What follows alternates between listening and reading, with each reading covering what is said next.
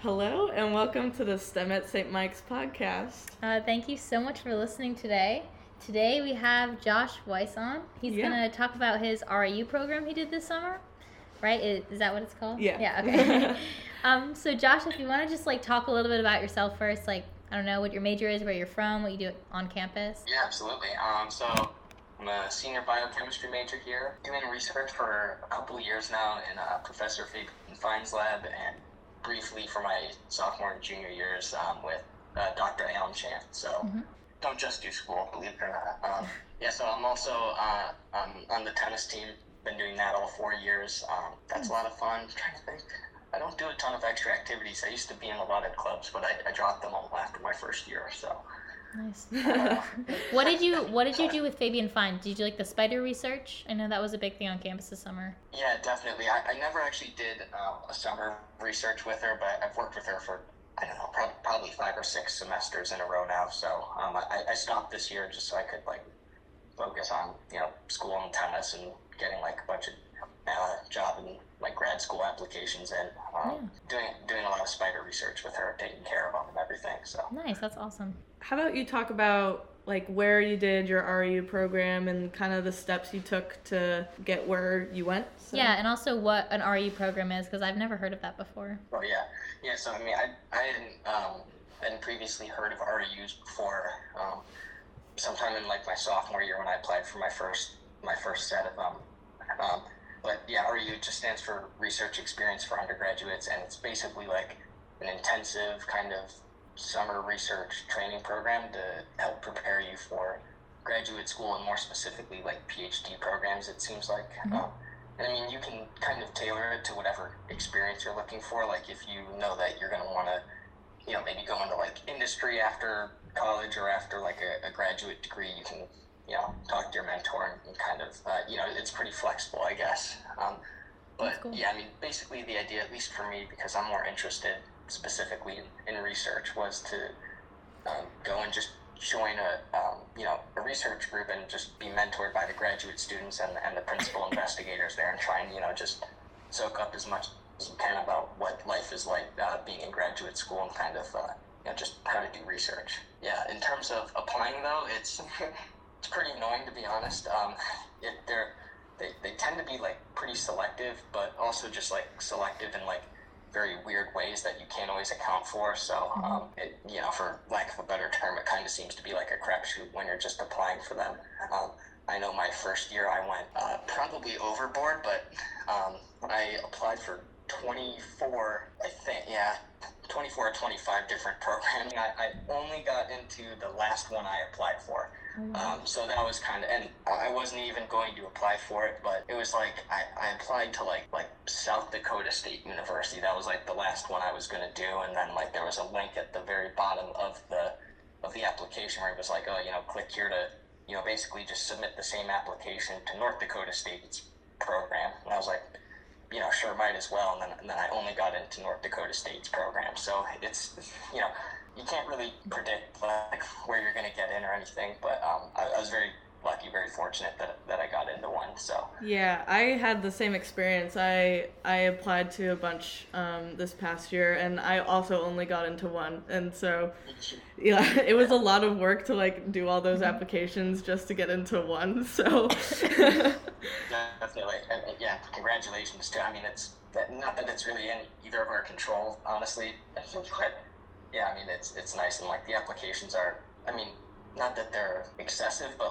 it's definitely kind of a mini grad school application where you have to write a very well thought out personal statement, and each school wants different things you have to focus on. At least a couple strong letters of recommendation, things like that. So. What did you do this past summer at your program? Oh yeah, so at least I thought it was really cool. I have always been interested in doing CRISPR-Cas research or kind of just working with related technology. So just more generally anything where you're working on editing genes in some capacity or working on the technology or the platform used to edit those genes. So that's something I've always been really interested in. And fortunately this summer at the University of Georgia, I was able to join a CRISPR lab, which again was kind of dumb luck. I got into the microbiology REU, and I ended up working with a professor that was not in the microbiology department just because I reached out and basically was like, hey, I'd like to do research with you if that's possible.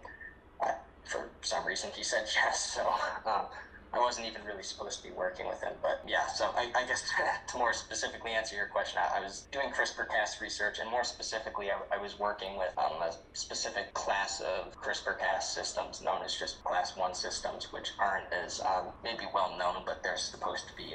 Basically, I was just working with Class 1 CRISPR-Cas systems and trying to just better characterize them, do a bit more of like the basic research on how those systems function naturally as opposed to using them to try and manipulate certain genes or manipulate other things, if that makes sense. So what were kind of the methods you used to do that?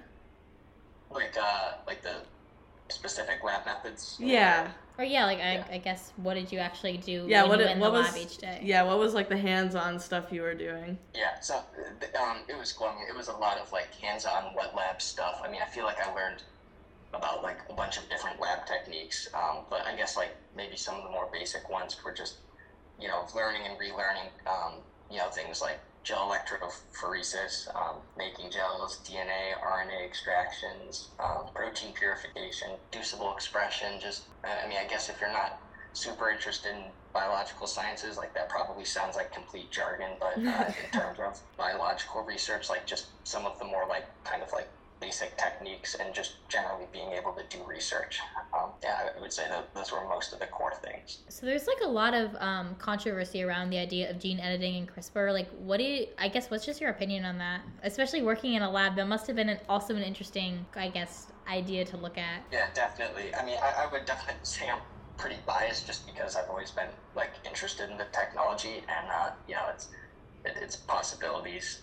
Especially in the future, maybe a couple decades out. But it was also something I thought that was kind of interesting, like in our lab, was like different people had kind of like different opinions, and like some people, even though they were working with the technology, maybe didn't necessarily support like its downstream applications, but they were just happy to kind of like do some of the research and help get a better understanding of like the more basic biology of just how the systems work. Yeah, so at least for my opinion, as of right now, I'm all for it, especially as someone that struggles with like a genetic disorder, celiac disease. Like I just find myself thinking, well, if this technology could help me or, people like me that, struggle with way more debilitating genetically based illnesses, like that's something I'm all for, and something I would honestly probably spend the rest of my life studying if that opportunity came up. I can definitely recognize, bless you, that if that technology, once it's fully developed, like if it gets into the wrong hands, like that could be disastrous too. So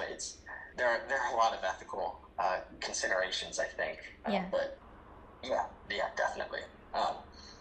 But it's also interesting too because I feel like you hear in the news or just bits and pieces over the years about how maybe you only hear like the highlights of what's actually there, like the highlights of CRISPR-Cas research and like with related technologies about how they're curing cancer in this animal, or it's been used to cure this disease, and you think to yourself like, oh wow, like this technology is like it's here, like it's already like you're sort of like already a part of like the genomic revolution kind of. But like working in the actual lab, like I feel like with each day that passed, I kind of found myself understanding more and more like how little is actually known about these technologies and their natural functions and things like that. So it was kind of interesting to like for so many years just kind of like hear about things at like a cursory glance versus like actually working with them specifically and being like, wow, like we are really far away from having like a eugenics type of situation, and probably equally as far away from like having a blanket cure for genetically based illnesses. At least that's my perspective. Yeah.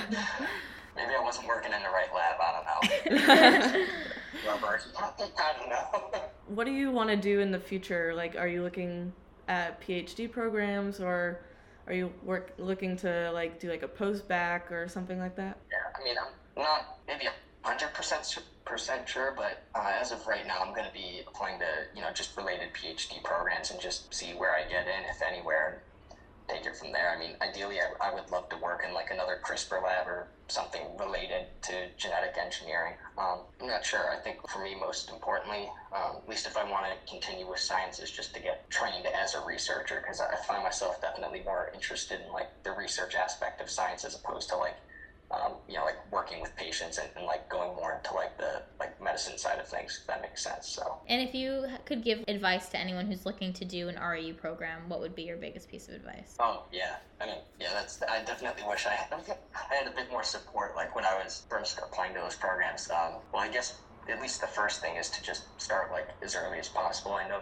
at least as of like the last few years, like most deadlines tend to be like, mid-January or, at the latest maybe like February 1st or mid-February, but like a lot of applications close like December 1st, and those tend to be a lot of the more like, at least like stereotypically like prestigious schools too. So like some of like the, typically considered better programs, like they close their applications super early. So you kind of have to backtrack like several months and start like probably early in the fall semester.